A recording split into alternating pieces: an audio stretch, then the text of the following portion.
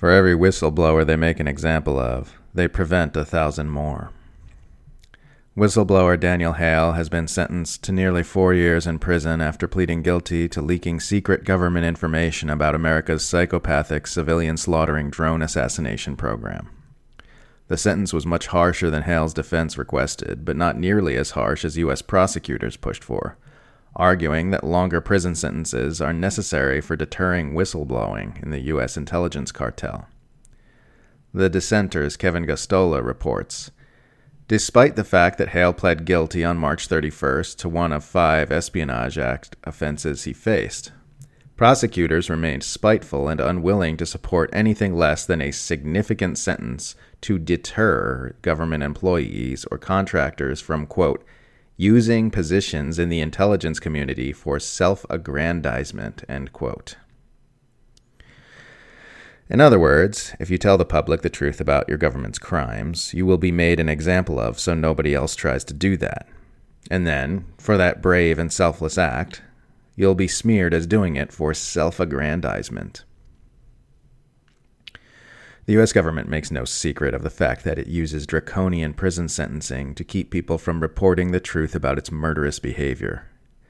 It's the same as the way kings used to torture dissidents in the town square to show everyone what happens when you speak ill of your ruler, just dressed up in 21st century language about national security, a claim that is itself nonsense because, as Julian Assange said, the overwhelming majority of information is classified to protect political security, not national security.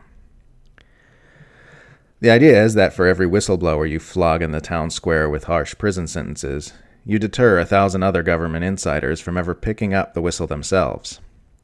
They're not punishing anyone for endangering national security, or even necessarily for damaging or inconveniencing them in any real way. Reality Winners leaks were of no particular significance, yet she got more than 5 years just to make an example of her. And it works. Of course it works.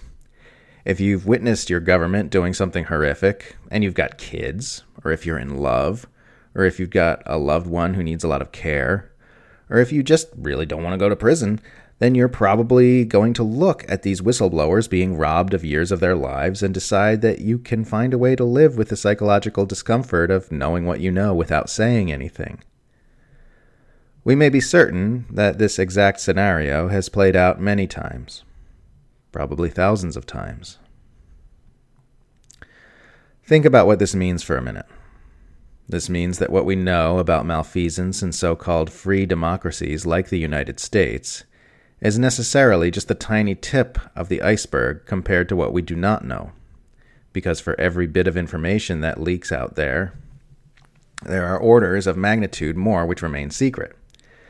They remain secret because, like any gang member, government insiders know what happens to those who talk. So people have no idea what their government is really up to, yet they're expected to make informed decisions about who they want to vote for to run it, and about whether or not they consent to this government in the first place. Militaries understand that you need intelligence before you can act efficaciously. You need to be able to look before you leap and see and know what you're dealing with so you can take action which accords with your reality. Truth is hidden and obscured from us precisely for this reason, because knowledge is power, and they want all the power. That's what Julian Assange was going for when he founded WikiLeaks, a tool to help the people see and know what's going on in the world so we can act in an informed way. That is also why he's in prison. The amount of power one is given should have a directly inverse relationship with the amount of secrecy they are allowed to have. Power with secrecy is illegitimate.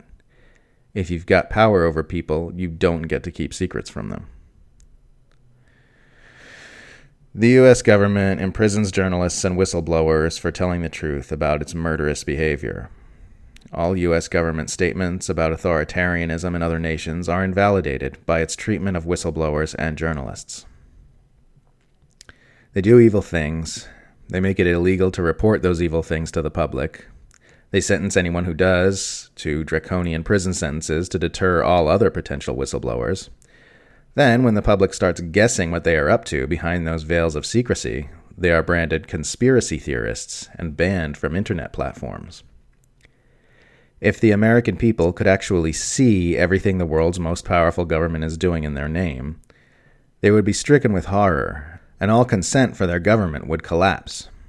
The only reason the U.S. is able to hold together a globe-spanning undeclared empire using violence and terror is because it hides so much from public vision, uses mass media propaganda to form a false perception of what's going on, and then stigmatizes distrust and attempts to guess what it's up to behind the thick walls of opacity it has erected to obscure their vision.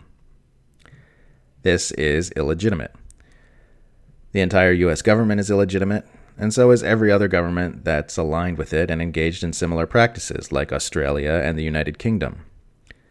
We should unlearn all the tolerance for these systems of rule which this giant global power structure has indoctrinated into us.